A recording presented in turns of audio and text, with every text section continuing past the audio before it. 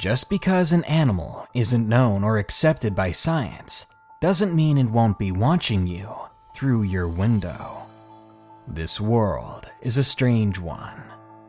Most of us go about our days just thinking of ourselves, rarely paying attention to the nature and wildlife around us. But there are also the unlucky few who witness very bizarre things when we least expect it. Things that snarl and drool. Tonight, I'll share with you 5 allegedly real sightings of strange creatures. But first, if you're a patron of mine, please be sure to read my announcement at patreon.com/darknessprevails. Also, I'm currently looking for stories about strange animal sightings in national forests. If you've got one, send it to me at darknessprevails.org. Thank you. Now, prepare yourself to witness just a handful of the creatures that still hunt humans. Number 1. It Came from the Cornfield. Submitted by Jess O'Hara.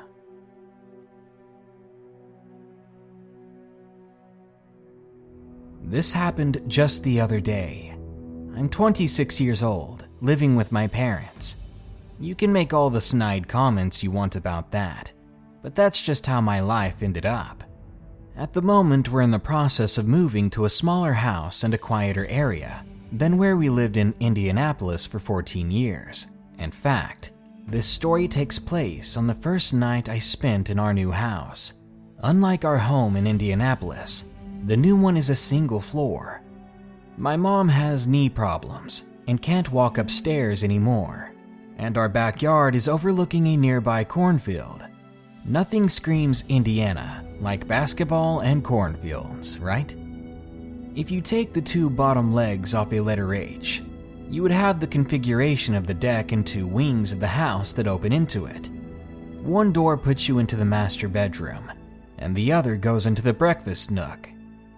Between the wings, or the horizontal bar of the H, is the living room, and just down the hall is my room, the bathroom, my mother's office, and my father's, well, whatever he's going to do with that room. I'm not really sure yet. As I said, just the other night was my first night in this new house, and I was here with our 2 cats, Angel and Fred. Angel is black with yellow eyes, and she's smarter than your average 2-year-old. She opens doors, gets into cabinets, and is very vocal. She's my cat. On the other hand, Fred is a tabby with white boots, white gloves, and a white muzzle, and a kink in the tip of his tail. He's my mother's. We always say Angel is the smart one, and Fred is the more cute one, but we love them both all the same. When Mom brought them to the new place, Angel got out and explored the whole house immediately, but Fred flat out refused to leave the master bedroom where the litter box, food, and water were. He seemed afraid of the new place. Even after Mom went back to Indiana and I was alone, he didn't come out for nearly an hour. But finally he did, and he began exploring while Angel went to sleep in her cat tree, looking out at the cornfield. I stayed up watching Forensic Files on TV for a while, before I went to bed around 1:30 in the morning. Now, usually, I like to have my bedroom door shut, because 1, it's usually a mess, and 2, I'm a private and introverted person. I like my personal space. But since it was their first night in a new environment, I left the door open to our cats. I would later learn that that would be a mistake. I woke up around 4:30, but try as I might, I couldn't go back to bed. Fred was restless and kept jumping on me, walking all over me, demanding to be petted, basically being very needy. And that's really strange for him. Normally he only likes playing with my younger brother, but I understood it was probably anxiety for being at a new place. Fast forward a few hours, and I was growing more and more impatient with him. I was exhausted, but I couldn't get him to settle down or distract him. Finally, I took my pillow and my blanket, and I went to sleep on the living room floor in the hopes that he would finally calm down. Thankfully, he did. In fact, the little stinker wormed under the blanket, plopped down by my knees, and went right to sleep. That's just cats for you. By this time, it was about 6 in the morning, and it was beginning to get light outside. Only the windows in the master bedroom and breakfast nook have blinds because they have an eastern view, so the ones in the living room were bare and wide open. As I started to drift off, I began to hear something outside. After the noise of Indianapolis, it was almost silent out here, and over the time that I'd been awake trying to sleep, I had learned that that was normal here. But this sound that I was hearing now, this wasn't natural. For whatever reason, the sound put me on edge, and I could taste something metallic in my mouth. I tried to tell myself to not be so paranoid, that there was probably a natural explanation. There always was, right? Maybe we had coyotes, and they were running through the corn. Maybe the neighbor's dog had jumped the fence and was sniffing around. I tried to empty my mind of fear and paranoia, so I could finally sleep. Click, click, click. It sounded like claws coming up on our deck. I've done enough dog sitting to know what canine claws sound like, and I relaxed a little, thinking it was in fact the neighbor's dogs. I tried not to kick Fred as I got comfortable on the floor. Click, click, click. I pulled my blanket over my head, trying to block out the noise and the dawn as it started to light up the room. But that didn't last long before I turned over again. As I did, I could see the outline of the window on the wall. The light was red, a rather nice color, I thought. I was finally beginning to drift off, and I watched that red square of light as my eyes closed. I kept them shut for a few seconds, then opened them again, and every time they would get heavier. Tap, tap. The red light was blotted out by something big. The room even visibly darkened around me, and Angel jumped down from her perch and under my blanket with her brother. Neither of them are particularly snuggly, so I looked up to see what had scared her so bad. I almost wish I hadn't. Now I've read my fair share of stories, of the different ghost stories of different cultures, but nothing I've read or researched could have prepared me for this, because I've never heard of anything like it. The creature outside the window was bipedal and unnaturally thin. It stood in profile to me, but to my horror, it seemed to be trying to look into the master bedroom where there was a door. The animal had antlers like a deer, and I seem to remember they were 6 or 8 points, though I can't swear by it. Its back was bowed as it hunched over, and the eye I could see, it seemed to have a blue glow about it. The entirety of its body was bald, pale as the moon, with a mottling of gray across its back like old wounds. Its face was long and to a point, with a starkly outlined bone structure, and both of its unnaturally long hands were pressed against the door. The source of the tapping noise was the point of an antler hitting the living room window as it tried to look between the slats of the blinds. The creature shifted, and I knew it was about to look into the living room window next. I threw the blanket over my head and stared down at my 2 cats, who were curled up yin and yang roughly level with my knees. The 3 of us cowered there. I could see through the weave of the blanket fabric that same square of light that had first alerted me to its presence, and the shadow stood there motionless, as if watching for any movement inside. I could barely breathe, trying to stay as still as I possibly could. I felt like hours dragged by as I watched with my heart in my throat, with that same metallic taste in my mouth.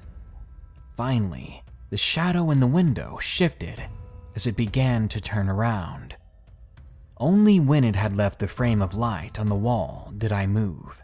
I scrambled up and peeked over to the window at whatever had been watching me. It had made it across the backyard in a few long strides and had just reached the perimeter of the cornfield. I'm a terrible judge of height, being a bit of a shorty myself, but with my best guess, I'd say that creature was over 6 feet tall at the top of its head, and over 7 if you count those antlers. The tops of the corn stalks came to eye level with it. It walked and disappeared into the corn, leaving only swaying stalks in its path. And with that, it was gone. I was both glad and horrified. I had never felt more alone than the second that thing was gone, and I had realized what just happened. Well, tonight my mom is staying in the house too. I'm sleeping in my room with the door shut and the window covered, but I'm still afraid I'll wake up at dawn to a quiet tap, tap, tap. This episode is sponsored by June's Journey. Do you believe in monsters? And given the chance, would you be brave enough to track one down on your own? In June's Journey, people are the true monsters, and you can live the story yourself rather than sitting back and listening to one. June's Journey is a hidden object game with a thrilling murder mystery set in the roaring 20s. You play as June on the hunt for your sister's murderer. Discover clues through exciting hidden object scenes with beautiful and atmospheric illustrations and music. Victory brings you closer to new plot points and suspenseful answers. When not hunting for clues, you can customize your own luxurious estate island with gardens, buildings, and decor. Or chat and play with or against other players too, in the Detective Club, where you could even put your skills to the test in the Detective League. June's Journey is both relaxing and fun to play. With my busy schedule, I find it's the perfect game to pick up and play whenever I've got a free moment. It doesn't demand too much time, and it's pretty satisfying solving puzzles quickly and unlocking new clues. Can you crack the case? Download June's Journey for free today on iOS and Android.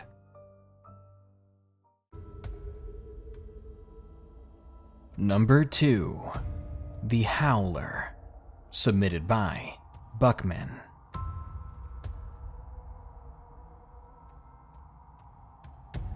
This story was told to me by my father. He and I are avid hunters from Maryland, and we are very experienced. Once a year, he and I take a trip to the Smoky Mountains, where we belong to a hunting club. But this time I wasn't there with my father. No, he had gone alone to go bear hunting. And on that day, he had gone hunting in his stand all day. And around the time it became dark, maybe 5 o'clock or so because it was the fall, he began his climb down from the stand. He had just finished packing everything up in the stand and was climbing down. The moment he touched down at the bottom, he began to hear rustling behind him. He didn't think too much of it, but once he got up to 50 feet up the hill, he began to hear the sound of a scream or a yell. It was so loud and sudden, it reverberated inside his chest.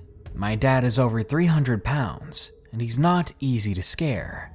He's been in the woods all his life, and I've never heard of him being scared of anything in those forests, until now. Whatever had been screaming at him, it was only 200 yards behind him.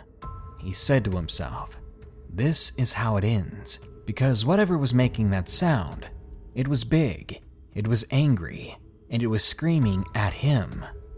But just for a moment, he stopped and he gathered himself. With all the courage he could muster, he began the race for his life. My dad's four-wheeler was more than 40 yards in front of him, and the moment he took off for it, he started to hear something crashing through the woods. It came from the direction of the scream. Somehow, my dad made it to the four-wheeler before that thing could catch him. But just like some sort of cliché horror movie scene, the four-wheeler didn't start right away. It was a cold day after all, and he had been in that tree stand for hours, so maybe the engine just got a bit too cold. He kept at it, trying to start it, and luckily, after a few tries, it finally turned over. My dad then sped away out of there, back to his camper, 8 miles away.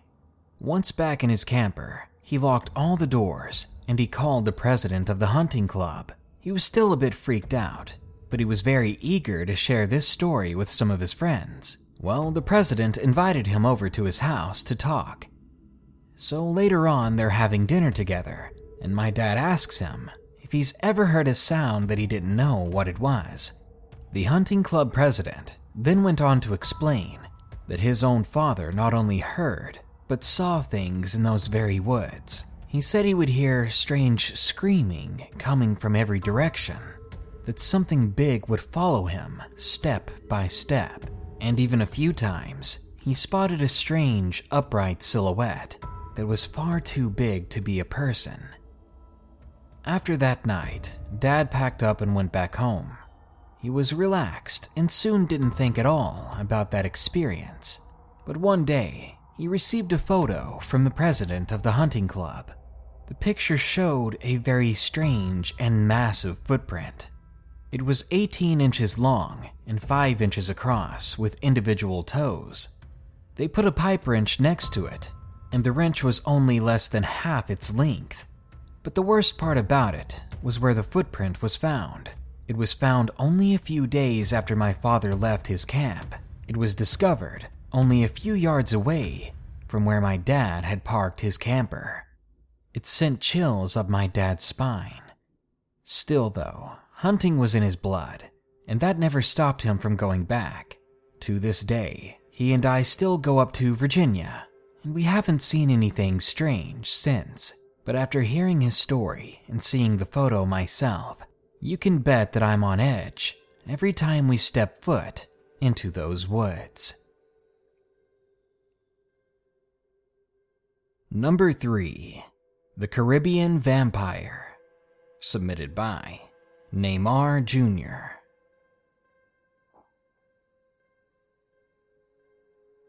This story is a childhood account from my late grandfather, an event so stirring that it stayed with him his entire life.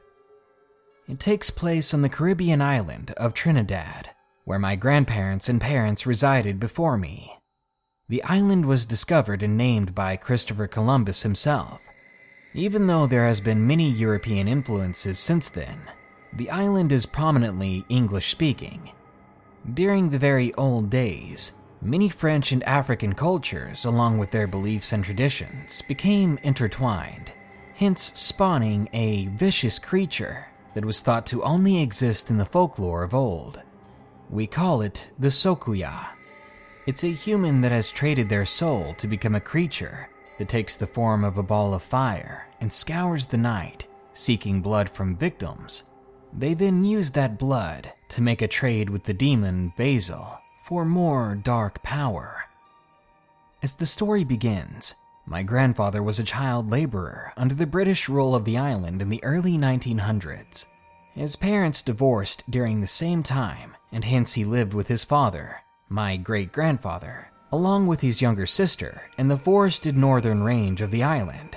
It was a rather small community at the time, where everyone knew each other, and the men usually worked the same jobs.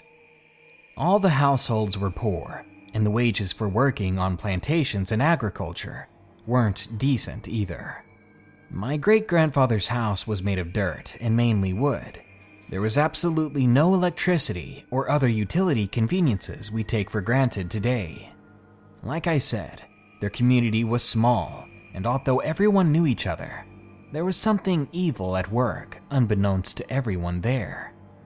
When the men and boys spent long days working, the women and the girls spent their days at home, washing clothes by the nearest river, harvesting and preparing food for the men when they get home.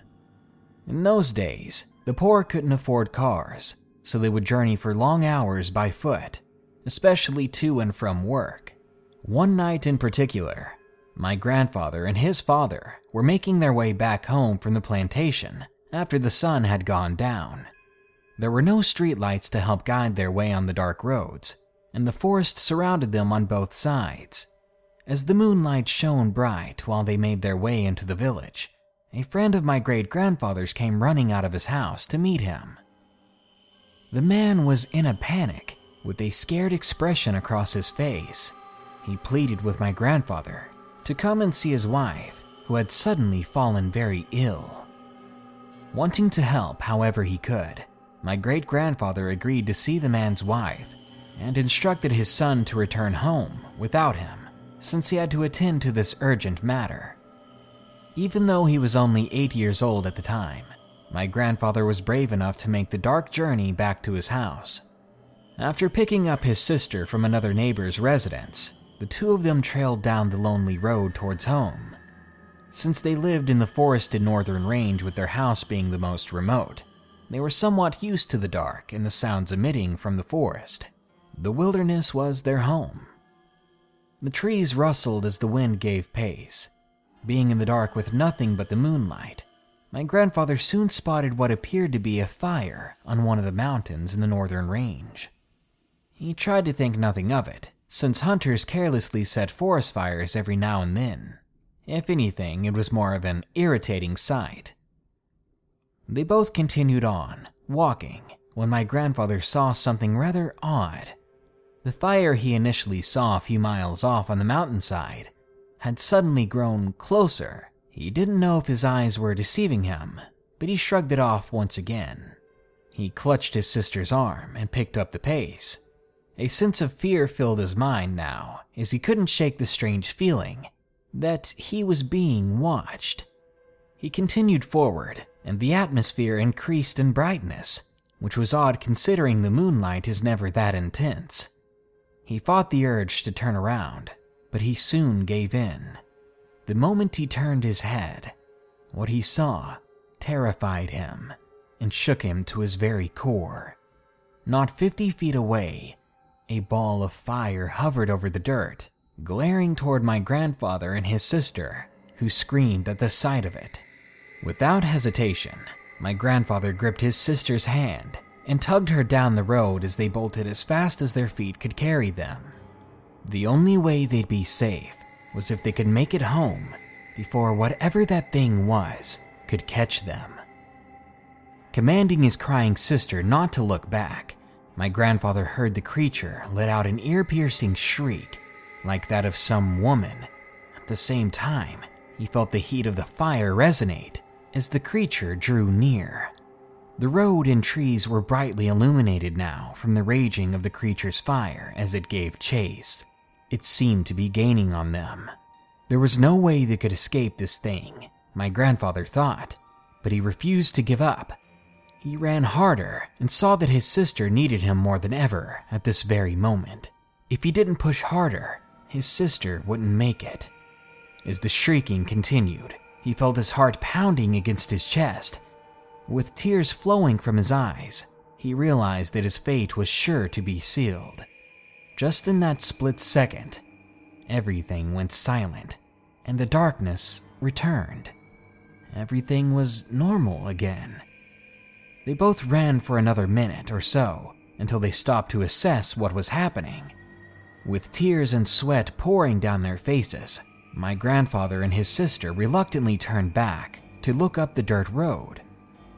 The creature, the fiery ball, had disappeared, but the sounds of footsteps came echoing down the road instead. For a moment they were scared again, but then they heard the voice of their father and saw the lights of oil lamps in the distance. They ran toward it in sheer relief as they were embraced in the arms of their father, who was now accompanied by a few other villagers that had come in search of them. It wasn't until a few months later that my great-grandfather explained exactly what had happened that night.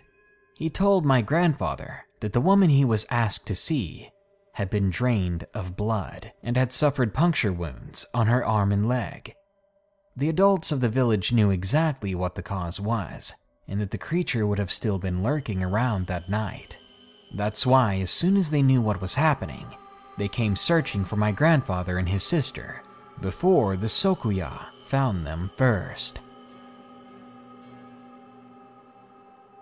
Number 4.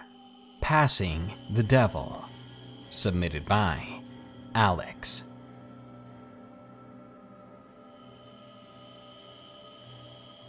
I've lived in New Jersey my whole life, and I've been an avid consumer of Jersey Devil lore and stories for as long as I can recall. The sighting I'd like to share with you is not my own. It was relayed to me some years ago by the driver of my school van. I went to a private school, and I had a handful of drivers over the years, all of which I got to know pretty well, so it was the uncharacteristically reserved way in which she shared her story that caused it to stay with me through the years. For the sake of privacy, since she still works in transportation, I'll refer to her as S. S's husband has family in southern New Jersey that they drive down to visit during the holiday season. This particular event had been for Thanksgiving, and once things had wrapped up, S and her husband got into their truck and began their journey home. When driving through the Barrens at night, it is not uncommon to have long stretches of road where there's no street lamps or shoulder reflectors. This is high beams country, and beyond the lights of your car and the roadway just ahead of you is a dense wall of close pine trees, and beyond that, total darkness. So if there's any other source of light, no matter how small, it's going to stick out like a neon sign. This is what S first noticed from the passenger seat, a bright red point of light on the side of the road. At first, she thought it may have been one of those red reflectors that people in the area used to mark the entrances to their driveways, until she noticed that it was bobbing up and down in irregular fashion. Whatever she was looking at was moving. As the truck quickly caught up to it, the light revealed something moving down the road away from them. Her first impression was that it was a deer, but as they gained on this animal, she realized that everything about it was all wrong and unnatural. She said that the thing had a long tail and moved more like a kangaroo, and as they passed it, S got a clear look at what she referred to as the creature. She said that it was covered in a coat of short, dark brown fur. The body was similar to that of a deer's, but far more slim. Its hind legs were longer than the front, and it had a long tail that swung back and forth as it ran. Its front legs did not have hooves, and gave the fleeting impression of what a deer might look like if its legs ended in primitive hands curved inwards. They were held halfway towards the torso, bouncing with each stride. But it was the creature's back and head that really unnerved S the most. The back, she said, was covered with leathery folds that looked like folded up wings, and that the face, in contrast to the rest of the deer-like form, was more like a goat, complete with two small horns and an eye that reflected red light back at her. As quickly as the thing came into view, the truck passed it, leaving whatever S had just witnessed behind on the dark forest road. She says that when she looked into her side mirror, she could still see the eyes bobbing in the dark, reflected by the truck's rear lights. She turned to her husband and said, "Tell me you just saw that." And with his eyes still on the road and obviously shaken, he replied, I saw enough."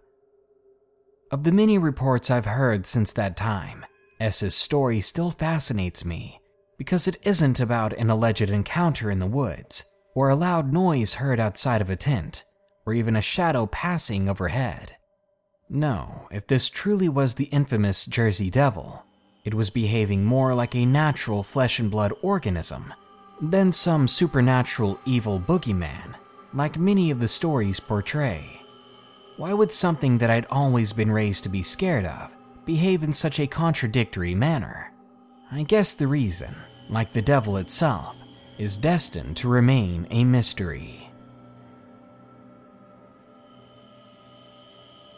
Number 5. Devil Beast, submitted by Christina.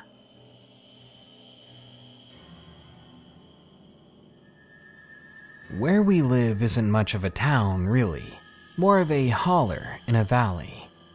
Altogether, there's about 25 or 30 people living here. The closest real town to us is nearly an hour away, and there are mountains all around us.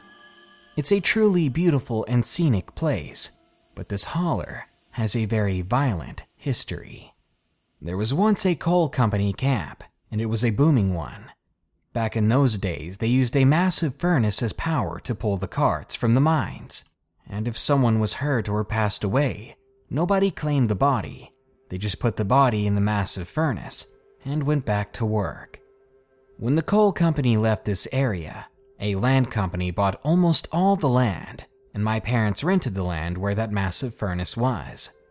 Growing up, I would hear stories about how you could hear screaming coming from that area late at night, but I never paid any attention to any of it.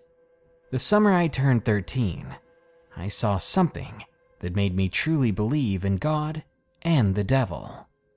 It was my 13th birthday, and I had a sleepover with all the neighborhood kids over. There were about 10 of us all together, and we were all really close. We had planned on sleeping on my trampoline that night. Well, we only had 2 light poles out here. They would light up about 50 feet around them. We had one at the end of the house and one a little further away. At about midnight, we were all still awake, laughing and joking around, when we heard a noise coming from the nearby woods. Around these parts, that is completely normal. The woods are thick and vast, and the mountains are the same. Seeing or hearing a wild animal isn't strange, so we didn't really pay it much attention. Some time passed, and we heard a scream like a woman in trouble. Now in these parts, they teach you at an early age, never, ever go toward the sound, because panthers often sound like a screaming woman. We looked at each other, and one of the boys said it's probably a panther and that maybe we should go inside. So we were getting ready to get off the trampoline when something stepped into the light, the one that was further away from the house. It was unlike anything any of us had ever seen. It had the body of a bear with huge black claws, but when it turned its face towards us, we could see that this was no bear. The face on the thing was badly deformed, and its teeth hung well over out of its mouth. Those eyes were these glowing yellow embers. It was staring right at us and screaming. I think we were all too shocked to move until the thing's head turned completely around and smiled at us. Needless to say, we all bolted off that trampoline and were fighting each other to get inside the house. I've never been so scared in my life. My mom asked us what was going on, and my dad rushed into the room, and all of us told them what had happened.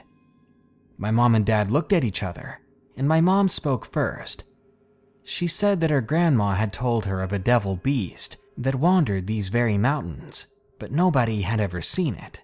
She was told that it was half demon, half animal, and preyed upon the weak or the evil. We all looked at each other in disbelief. It took us all a long time to calm down, and we still spent the night inside. The next day, when everyone went home, I showed my dad where I'd seen the creature, and when we walked out to the second pole, there was a massive claw mark going down it, starting up 7 feet high. I will never forget that monster's face, and after that experience, I made sure I was never alone, especially outside. Thankfully, I've grown up and moved away. Still, I just can't forget what I saw that night, and no one can tell me that demons don't exist in our world.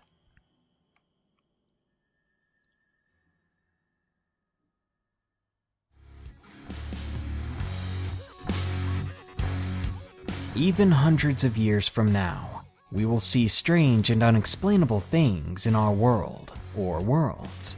Nature is constantly changing, evolving, and you never know what new animal or unseen creature might stumble across your path. If you do see something like that, you might want to give it some room or leave it alone.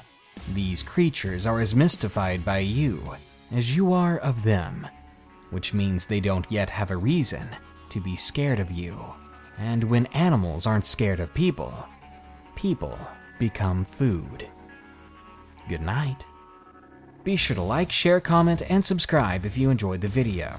And don't forget to send me your National Forest monster encounters at darknessprevails.org. Also, a huge thanks goes out to my newest patrons, the people going above and beyond to help this channel. They are Brandon Williams, Karen Romero, and Amanda Block. Again, thank you so much for doing what you can. Anyway, thank you all for listening. Stay safe out there, and stay creepy.